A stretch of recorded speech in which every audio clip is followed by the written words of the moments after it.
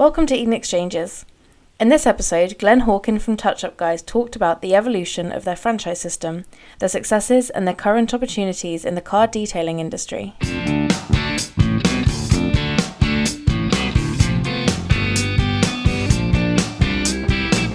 welcome everyone and thanks for joining us. Today we're joined by Glenn Hawken, who's the CEO of the Touch Up Guys. Look, thanks a lot for joining us today, Glenn. Yeah, thanks for having me. Look, firstly, can you give us a bit of an outline about what Touch Up Guys does? How did the company come about and how's it grown over the years? Okay, so Touch Up Guys primarily does a time-convenient mobile solution for cosmetic collision repair. Sounds very technical, but in a short version, we do mobile paint and bumper repairs is probably the easiest way to describe it. So primarily we tackle an audience, if you like, who's in need of a minor repair that's normally underneath their insurance excess.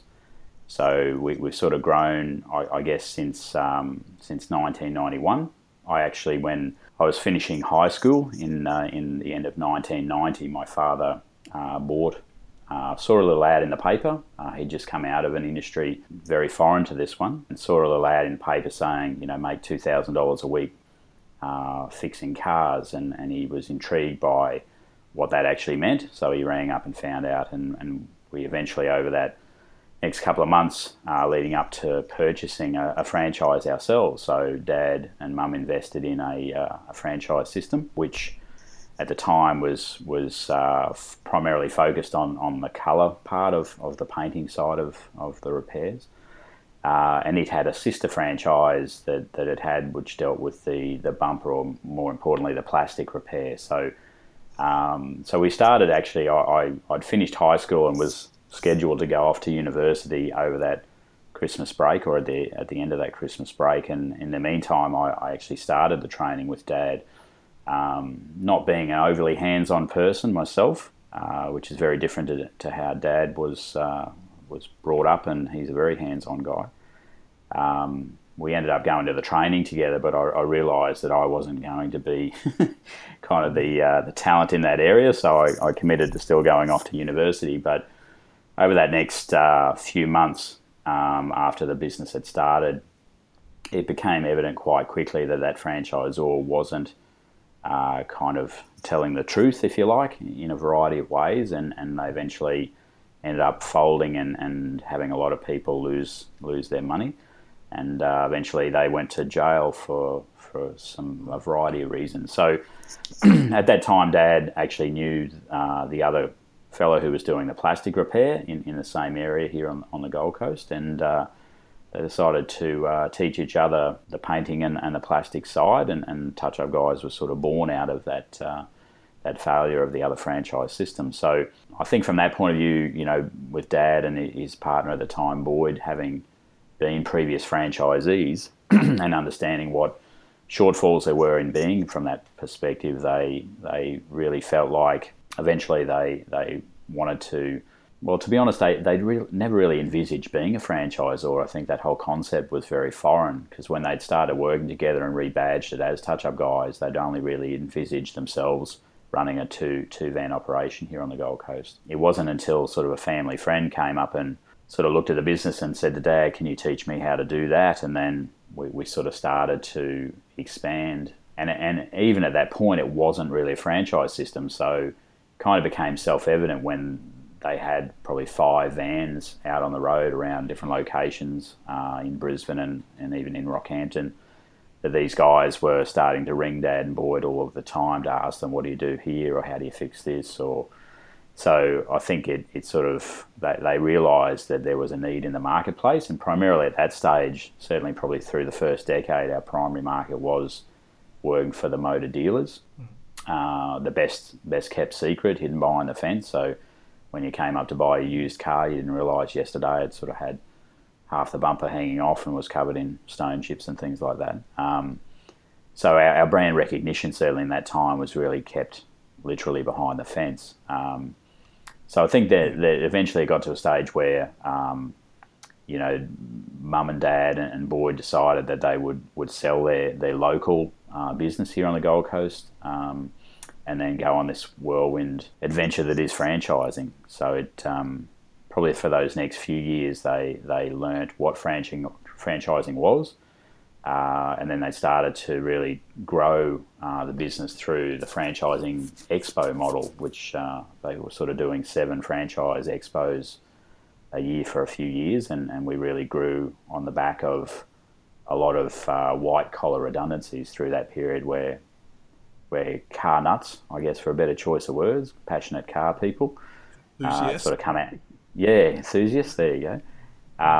So they'd sort of come out of either being made redundant or whatever. I mean, interest rates were high, but equity was there in people's homes, so they sort of saw us at a franchise expo and said, wow, I never knew a service like this existed, let alone a business. That really sounds like me, tell me more. So I think that sort of started the process, and we grew quite well. And at that point, you know, we were certainly welcomed with open arms at the dealerships, at the car yards to come in, because they sort of only had the body shop at that point in time. We were sort of the pioneers, if you like, in the mobile space, and so that was definitely great through that period. And then I think we've certainly evolved probably in the early 2000s to really probably expand outwards to really tackling the retail market, and that's really what I mentioned before about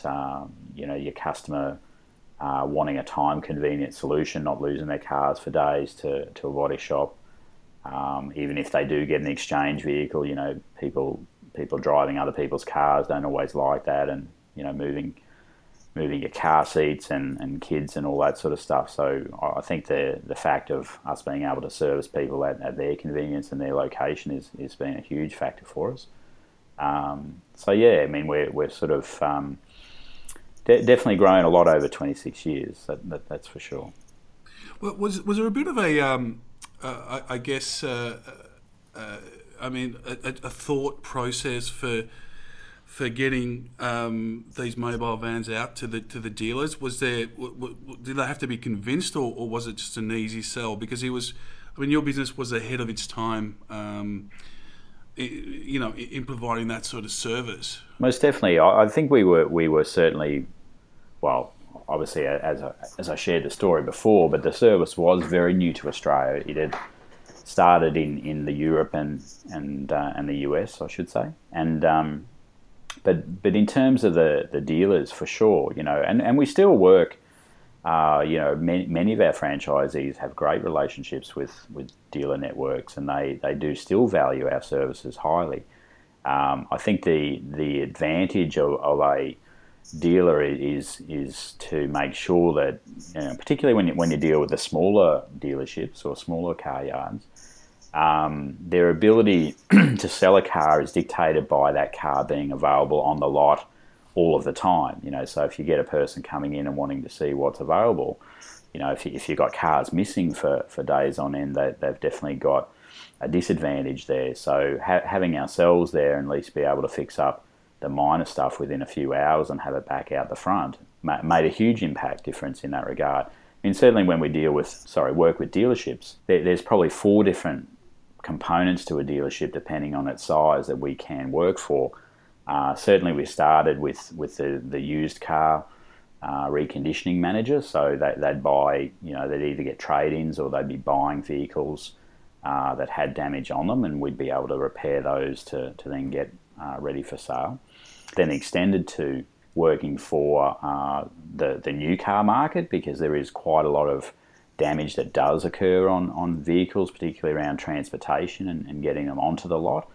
And that can also be when they're adding on additional features to the vehicle, whether it be, you know, scratching, you know, the rear, the boot lid or whatever, if they're putting a spoiler on, or, you know, putting a special style of mag wheel on the cars, or whatever it might be.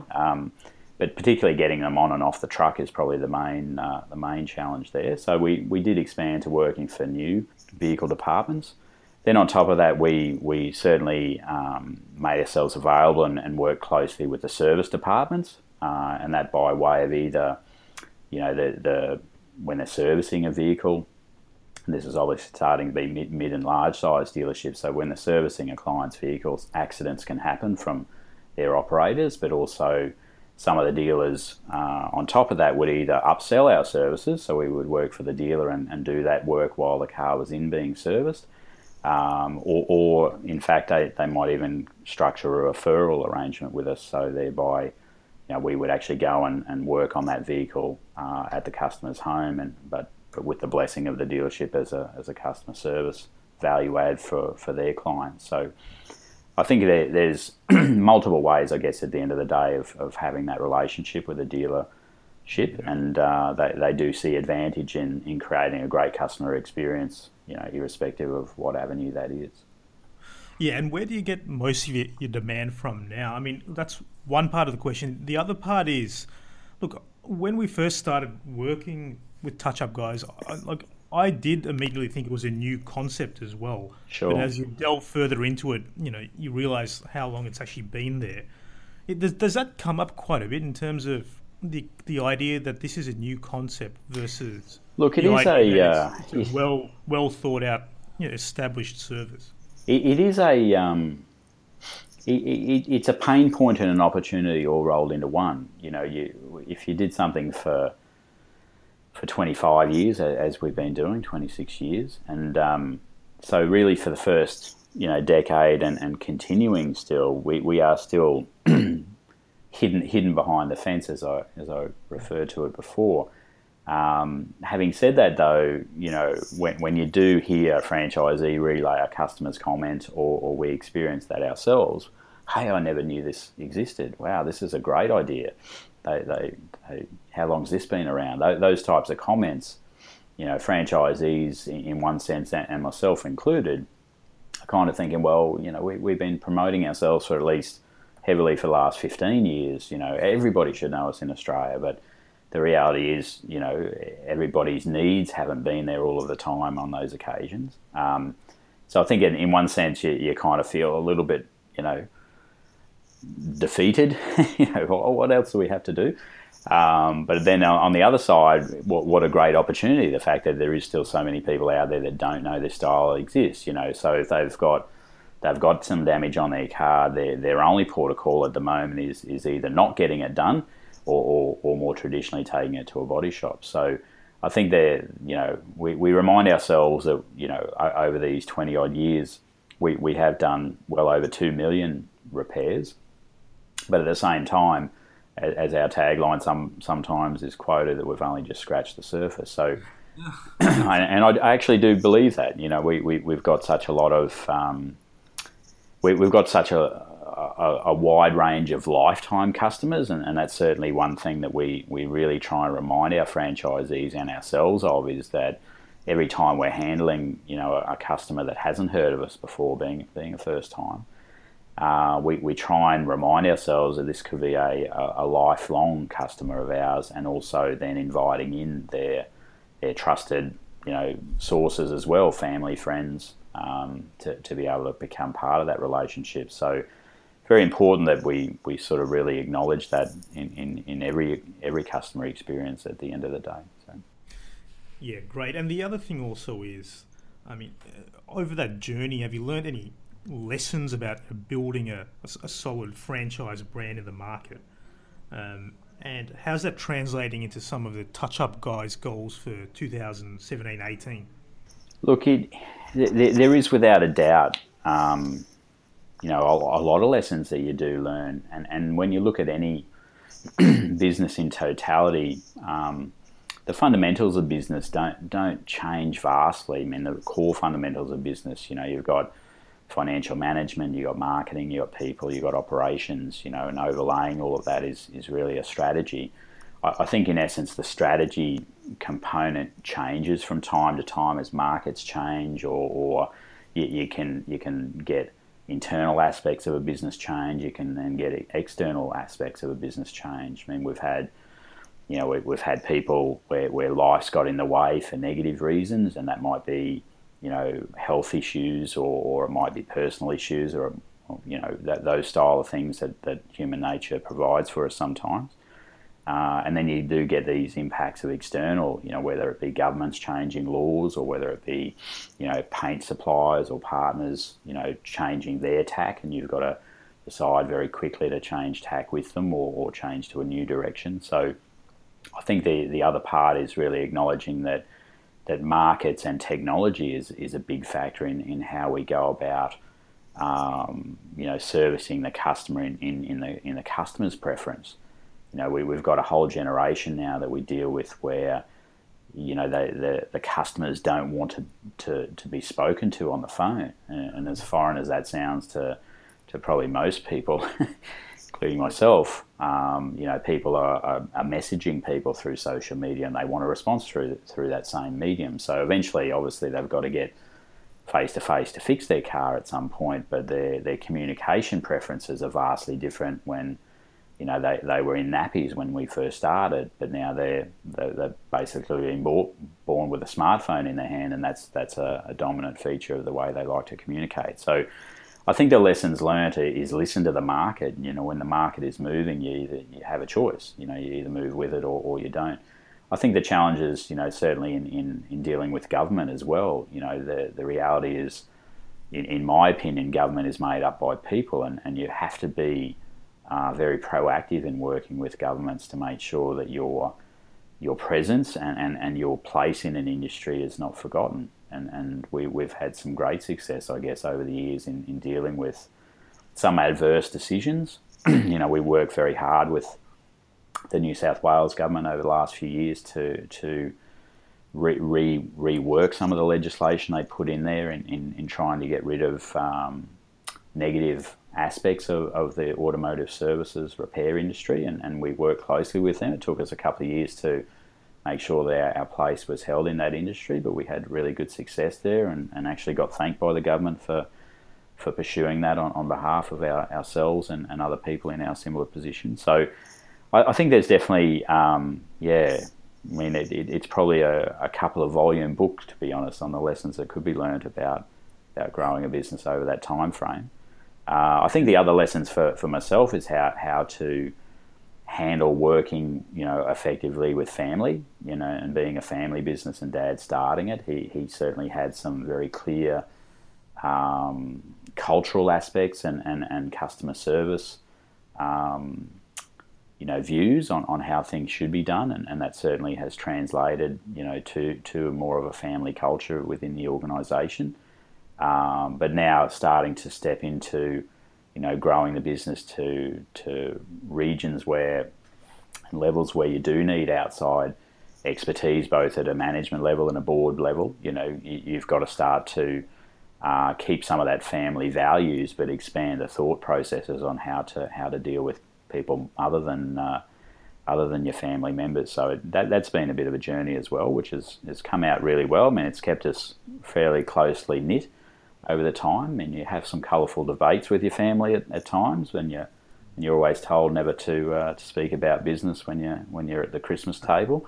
But other than that, it's a good balancing act, and you always know that those people are there to the loyalty is something you really can't buy. So probably leading on to your second part of that question was, where has that led us to the next stage, for the next 12 months and beyond. I mean, I think one of the things that we've really learned in probably the last few years is the automotive repair industry in Australia, particularly on the spray painting and panel beating side.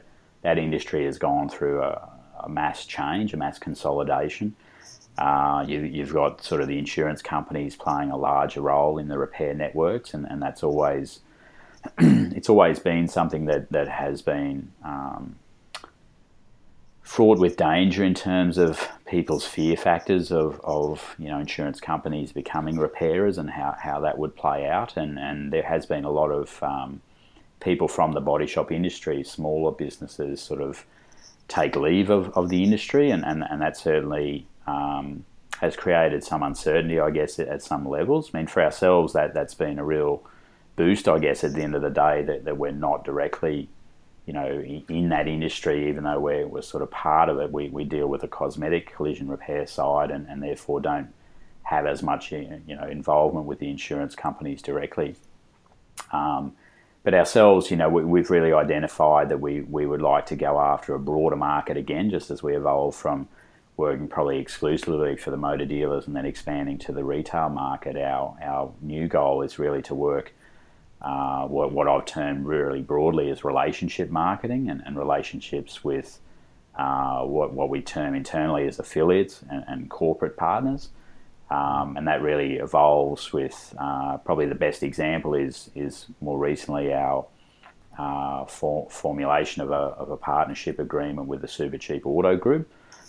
We've been working with those guys for probably 18 months on developing a relationship and then formalising that as a 5-year agreement with those guys to help educate the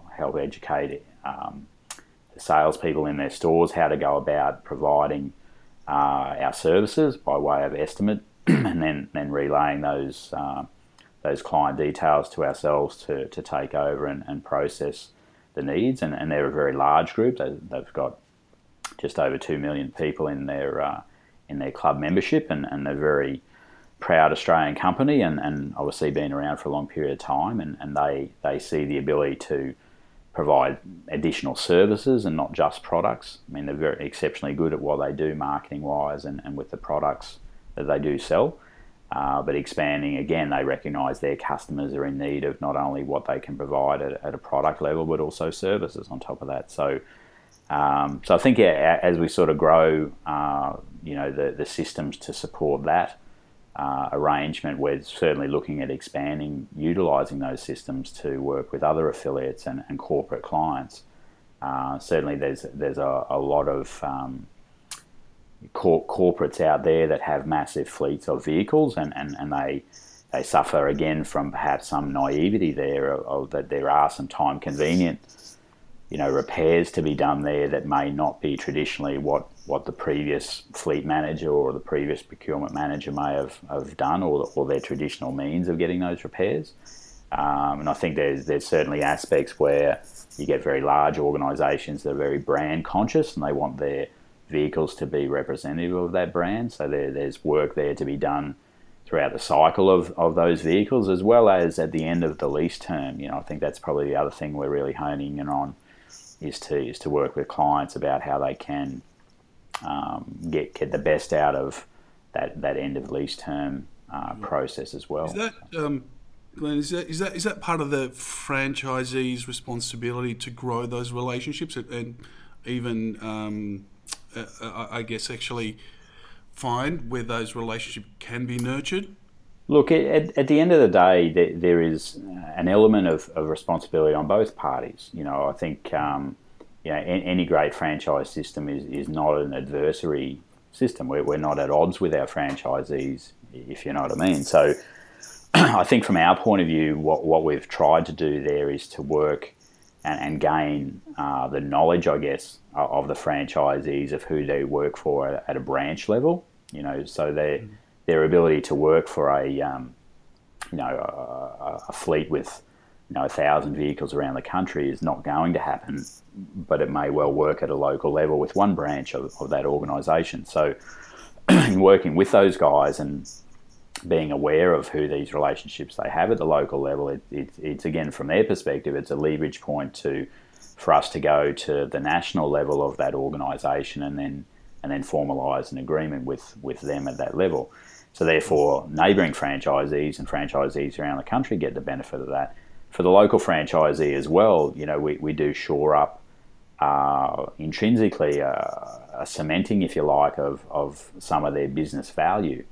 When you do deal with a lot of clients in the retail market space, you're dealing with hundreds and hundreds of clients which are individual transactions. And even though, yes, I can prove that there's some repeat and referral work there, and yes, I've accumulated these names into a database that can be marketed back to, inherently there's not a signature on a contract for that style of work. So I think having the ability as an organisation that's 100 wide to go at a national approach and go and speak to these customers, these corporate clients, does provide a benefit to the franchisees on their business value, as well as being able to tap into something they couldn't do as an individual. Yeah, and in terms of that, you mentioned like the dual responsibilities of the franchisor. Sure. From that end, like, from in your opinion, who makes for a great touch-up guys franchisee? Are they from certain backgrounds or have certain values, or are they from a diverse group, or do they have to be car nuts, as you said, or is anything else you can elaborate on there for your perfect match? Per se? Sure. Look. The car nut side, or at least the passion for cars, seems to be quite common amongst, say, 90% of them. Yeah. Probably the other 10% have a passion for money, and they're not shy in sort of saying that. So I think from those two factors, and I like the passion for car guys because they are exactly that, and when you start out in a franchise, as you would in any franchise system, you have that when you buy a new car, you have that new car smell, and you're in love with the car, and you've got rose-coloured glasses on. It's very similar in a franchise circumstance where everything is new, and a lot of these guys and ladies, are coming into a business for the first time, and that's atypical of a franchisee. Is they've chosen franchising as a totality, because they're wanting to go after this business ownership mentality, and desire for being their own boss.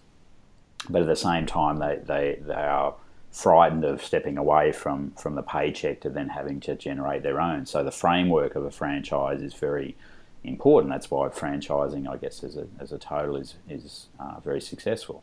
Being part of a group and a support network is vastly different to sort of throwing some paints in the back of a van and travelling around thinking I'm gonna make a great business owner here. So I think from that point of view, there's certain elements there. Coming back to your question, what makes a great one? I think there's a no distinctive difference between somebody who's had industry experience and somebody who hasn't had industry experience. I think attitude overall is probably paramount above all things. Positive attitude, a self-determination, ability to listen first and answer second, so that they're, even if they're an experienced spray painter, I've had many experienced spray painters come through. The ones that really shine are the ones that sort of say, hey, pretend I don't know anything and let's start with your method first, as in, see, that's what they're saying to us. So I think every person that does come through the system, though, we don't sort of want them to forget their lifelong experience to date. It's a matter of taking everything they know about, whether they've worked for themselves before or whether they've worked for other people, but bringing all of that experience and combining it with the system that we've created here to make the best of that. Ultimately, these guys aren't robots out there; that they are people, and they are business owners. I say to the people, when they're first looking at a franchise, I say at the end of the day, you're not a car repairer or a car painter who happens to own a business in their spare time. You're a business owner who happens to have this touch-up guy's skill set as your commodity. And there's a very different mindset in knowing that. So I think, from coming back to sort of fundamentals of what makes a great franchisee, the diverse background, it can be as wide as we've had some exceptionally good franchisees that, for example, who have been chefs. And I know that sounds strange that you sort of associate a chef with a touch-up guy, but at the end of the day, a chef knows how to follow a recipe. They're good with their hands. They multitask really well. And I'm talking restaurant quality chefs. I'm referring to. They understand the importance of training. They understand workplace health and safety. So all of those factors, and they've had to deal with complaints. They deal with customer complaints and deal with people. So I think those elements are very broad based and not unique to one or the other. Touch-up guys as well, from a spray painter's perspective, we don't class ourselves as spray painters. We probably, a better way to describe it is we're a little bit part spray painter, part panel beater, from the fact that we do heat reshaping and plastic welding on the bumpers. We do part car detailer, so we do certainly try and make the car look as good as it can, and we do buffing and polishing and paint protection and things like that. But overall, these guys, they're reminded consistently that they are a business owner, and therefore the customer service aspect needs to be paramount. When a guy first comes here for 26 years, we sit them down on day one and we write 3 things on the whiteboard when they're in the training room, and that is service, quality and price in that order. And the theory is if you can get the great customer service started first, that will buy you enough time to get the quality to a stage where that is where it needs to be. And if the quality is right, the price will take care of itself. And we have followed that philosophy since Dad started. And it has brought a lot of people, a lot of guys have got a lot of success and made really financially good decision in coming in and utilise that to fulfill all the different reasons that they've chosen to come into the business in the first place. I think that's probably the other factor, is trying to dig out from somebody. Their success is really probably going to be driven by the reason that they're choosing A to go into business ownership and B to choose Touch Up Guys as that vehicle. I think when they're clear on that, you get away from this mentality of that they're just buying a job, and I think that's a different mentality as well. So, if people have, they want to get out of debt, they want a bit of financial freedom, they want the flexibility for family reasons. They probably had a previous job that might have, they might have been working away from home, and they see their kids grow in inches rather than on a daily basis, or they might have had a difficult, family situation, and this style of thing really works. I mean, we had one guy who quoted himself at one point was our most successful franchisee, and he'd sort of come out to it being in a situation where he was a single dad and he was able to drop his son off and pick him up from school every day and really only be able to work those school hours, but he was probably the happiest franchisee we had. It wasn't a financial success story for himself. Sorry, his success wasn't dictated by financial, if that makes sense. So, yeah. Yep. Just on, I mean, we speak to a lot of people who want to be business owners, but they're a little bit sort of technically challenged. What happens with, how does Touch Up Guys actually support, and can you just elaborate a little bit on the training? Sure. So, primarily, if people aren't afraid of using tools, and that's still not the dictator of it, but our first port of call certainly would be to take somebody who's had some customer service experience in their previous history. We've had great spray painters that have been hidden in the back of body shops, and they really have taken quite some time to develop the extrovert skills, if I can call them that, and it's very difficult and timely to change a person from an introvert to an extrovert. But I would always probably take a person with great customer service experience or sales skills and then provide the technical aspect. So I think from having done this for 25 odd years, our training course technically wise is extremely sound. I mean, the 3 weeks that the people spend here, it's pretty intensive. The first couple of days is really about mindset and business skills training and showing them all of the IT systems, and we don't really talk paint and plastic on those first 2 days.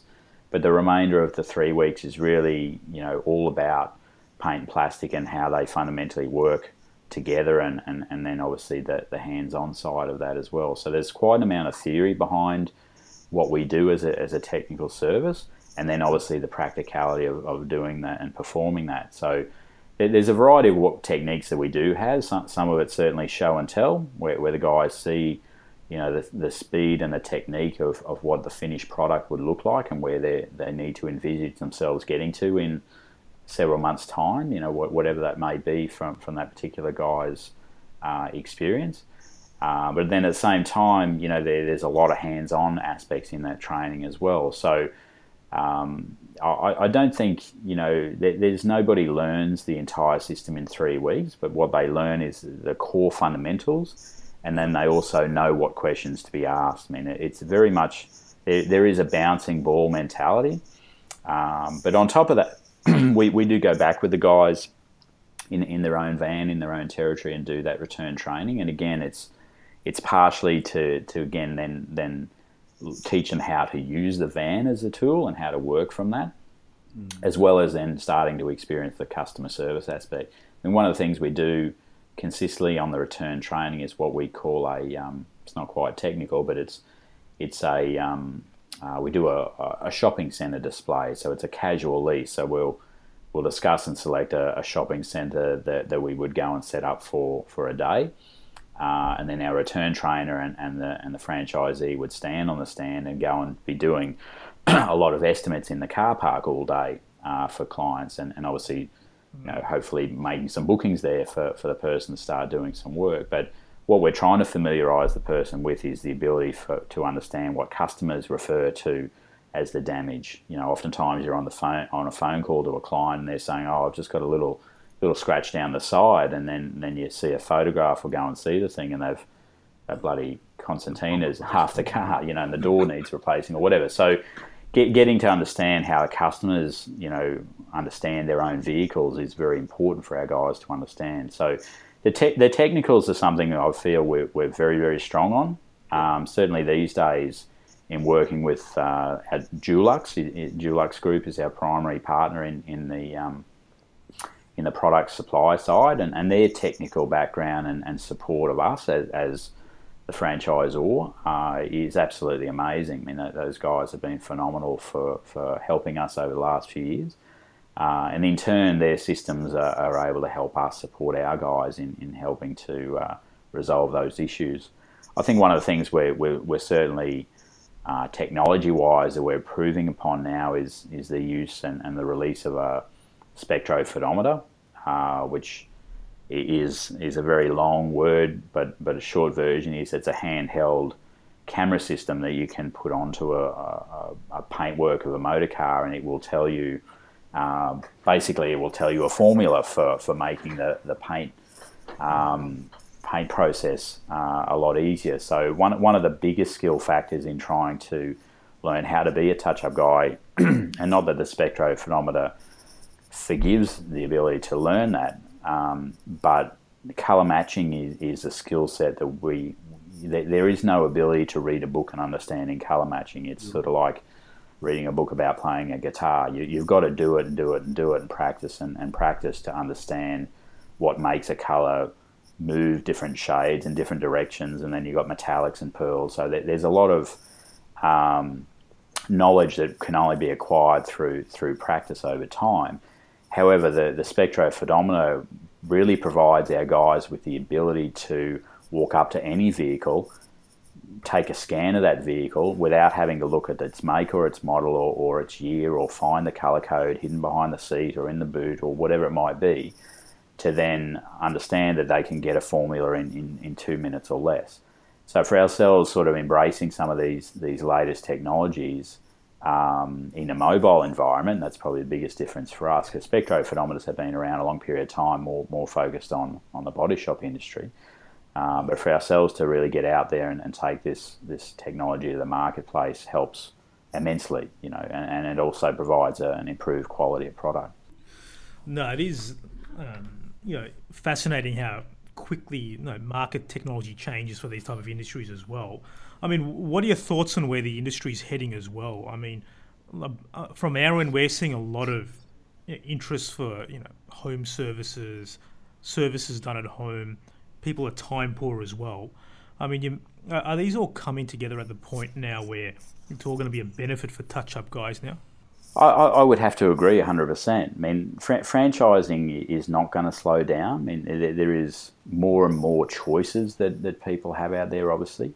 I think people need to be very particular about what they're choosing. And I only say that in response to understanding fundamentally what makes our franchise works, and what the industry sometimes terms as a ULE, the unit level economics of a business, and the advantages and disadvantages of being mobile versus a fixed premises. In a fixed premises environment, you have elements, I think, of whether you're dealing with sort of three parties in the equation, and that can be the franchisee and the franchisor, and then the leaseholder, for example, if it's in a shopping mall and things like that. So there's certainly elements there that franchising can become quite complex in terms of the industry as a totality.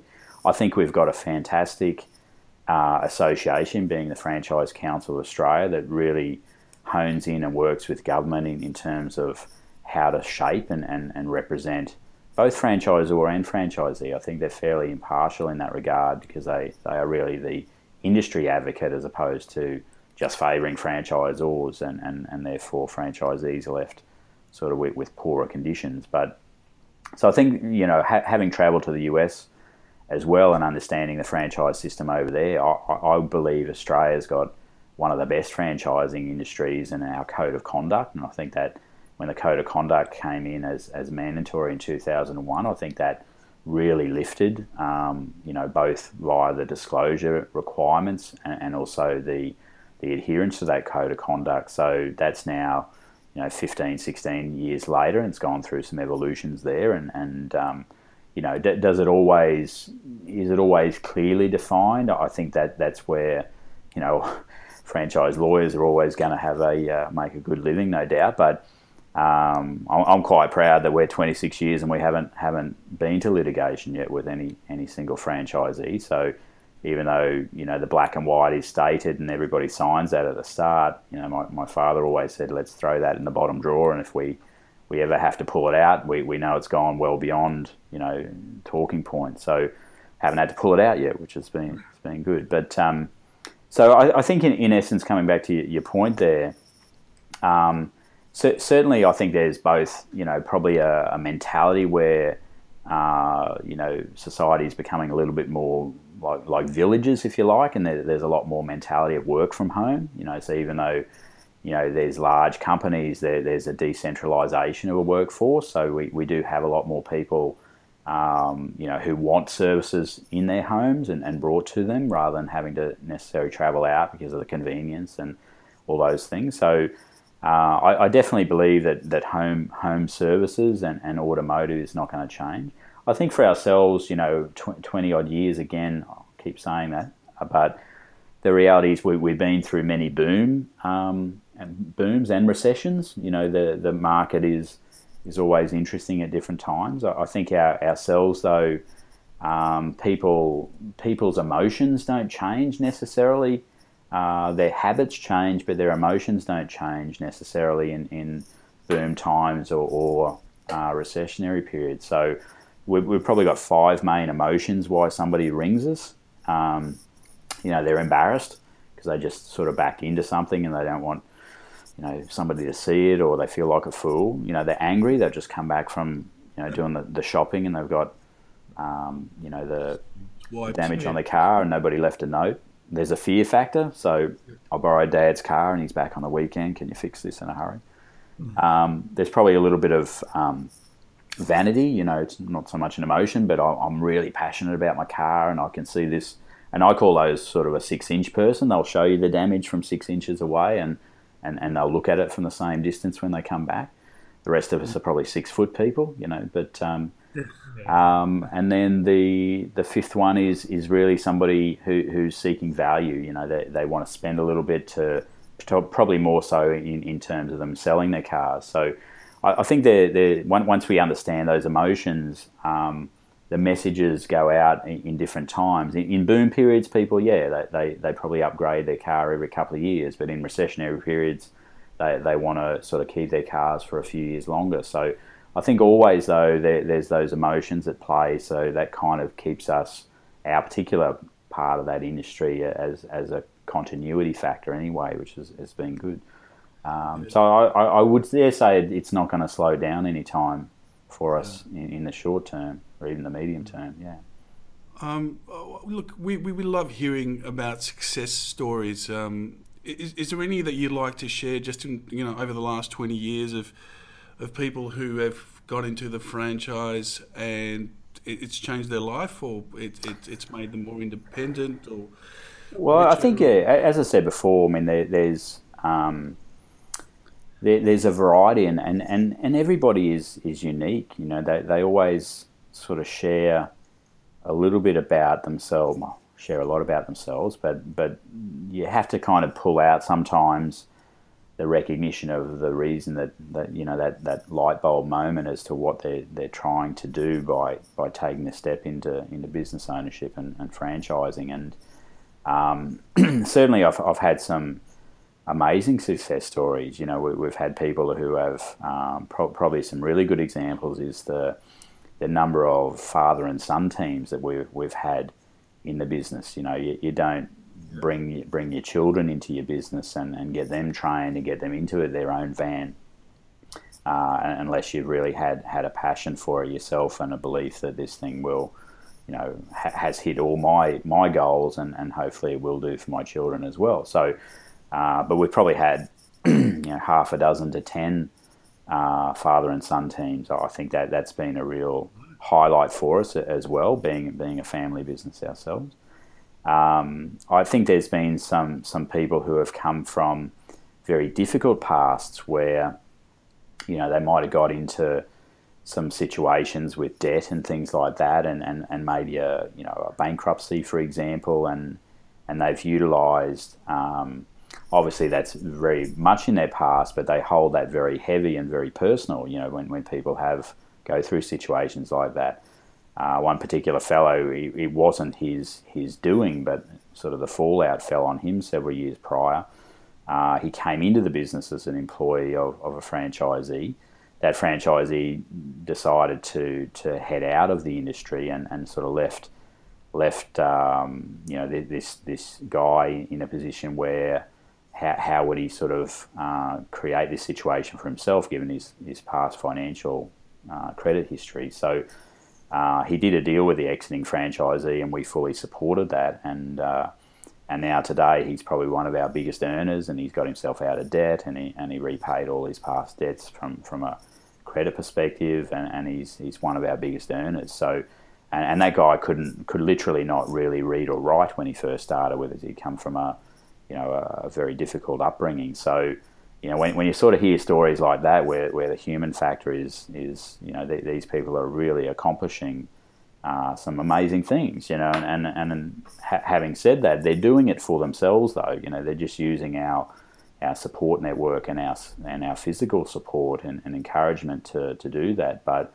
we're not doing it for them. That's probably the biggest factor in franchising is the success stories is built on the relationship, but more so on the franchisee's effort, and the franchisor's systems and support. So, but yeah, there's a lot of success stories out there, and sometimes when you work in the daily grind, if you like, as the saying goes, it's always a wonderful feeling when you hear some of this success, through conversation or relayed or whatever it may be. But we got a lot of talented guys out there, and they certainly have successfully used that to their advantage over the years. So yeah, thanks, Glenn. And in terms of your own recruitment, how many franchisees are you trying to recruit now over the next year or so? And secondly, what type of commitment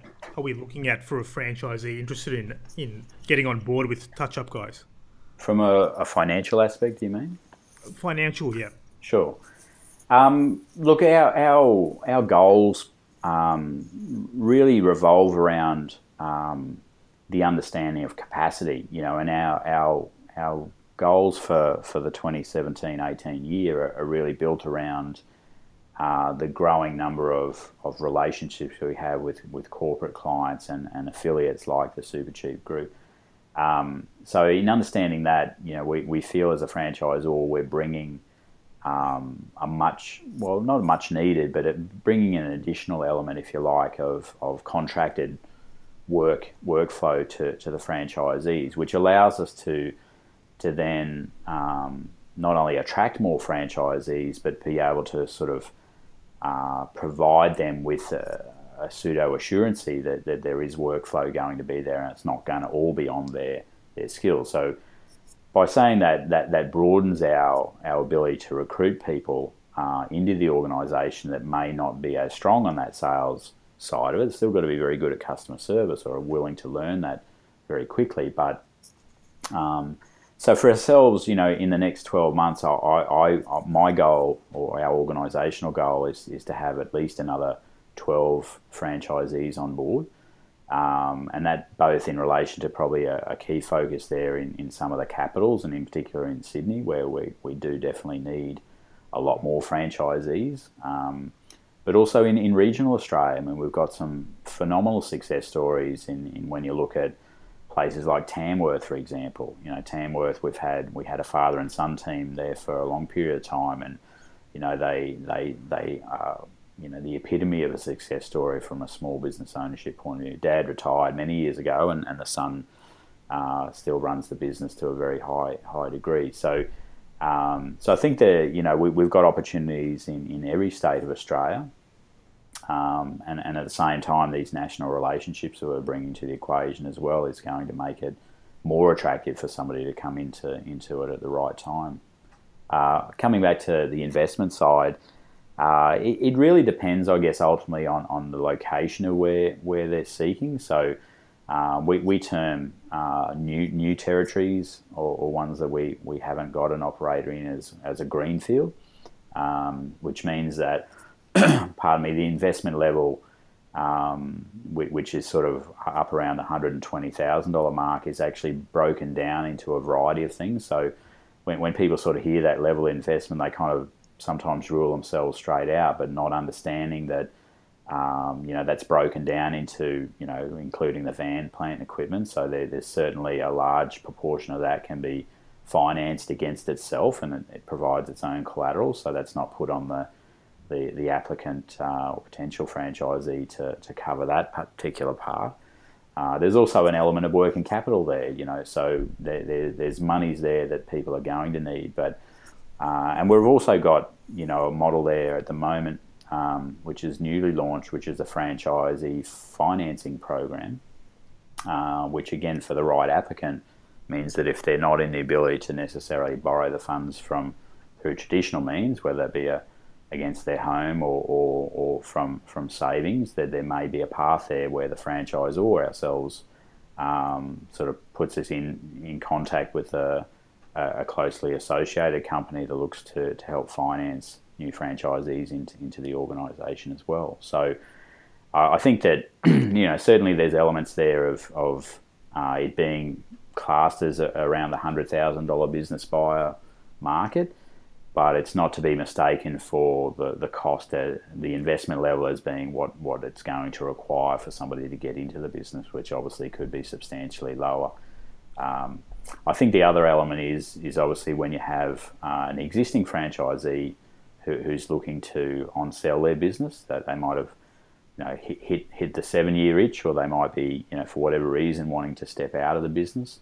Again, they may vary in those sort of pricings because of whether it be that they've got quite an amount of goodwill there.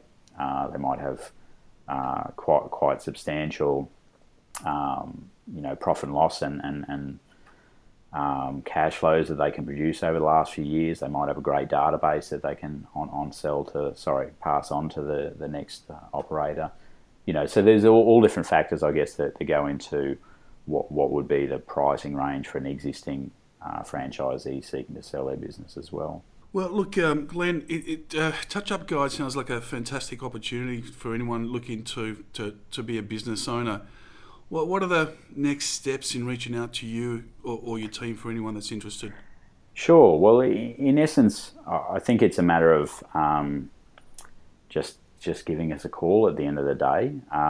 I think there's certain elements of wanting to have a conversation with a person first and foremost, letting them know who we are. My father, Fred, actually chooses to make some of the phone calls at times as well, so he loves to still be involved with who we're going to partner with for the next 5 years or more. We do have a particular franchising website, so we do have touchupguys.com.au, which is our public-facing service site. Pardon me, but we also have touchupguysfranchise.com.au, which is our franchising site, which is going to have some of the information on there about.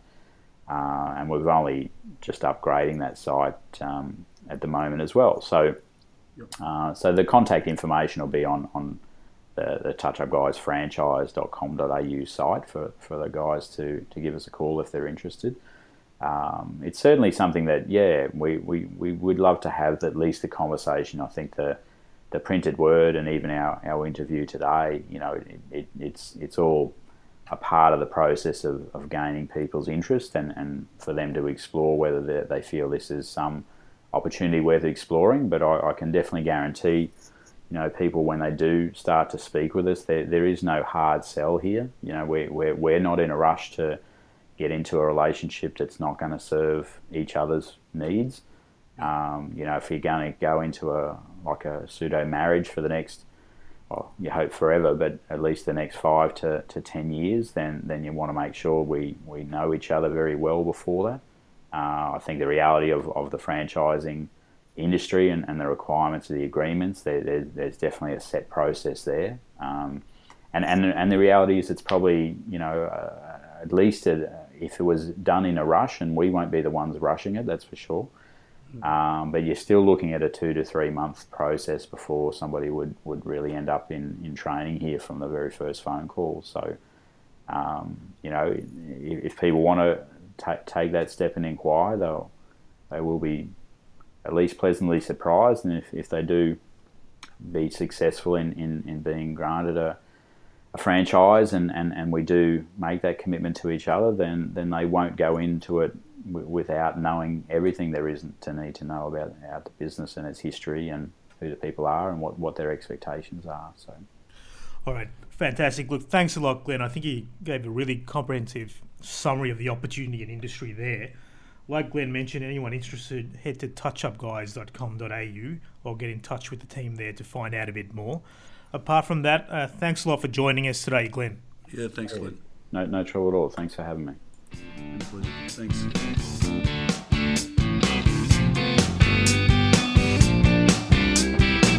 Eden Exchanges was brought to you by the team at Eden Exchange. In this episode, we spoke to Glenn Hawken from Touch Up Guys. For more information on this and other episodes, head to edenexchange.com or businessbuyinvest.com. You can also find us on Facebook, Twitter, LinkedIn and Instagram for regular updates on the business, franchising and investment world. You can subscribe to this podcast on iTunes or in Stitcher if you're using Android. Thanks for listening and see you next time.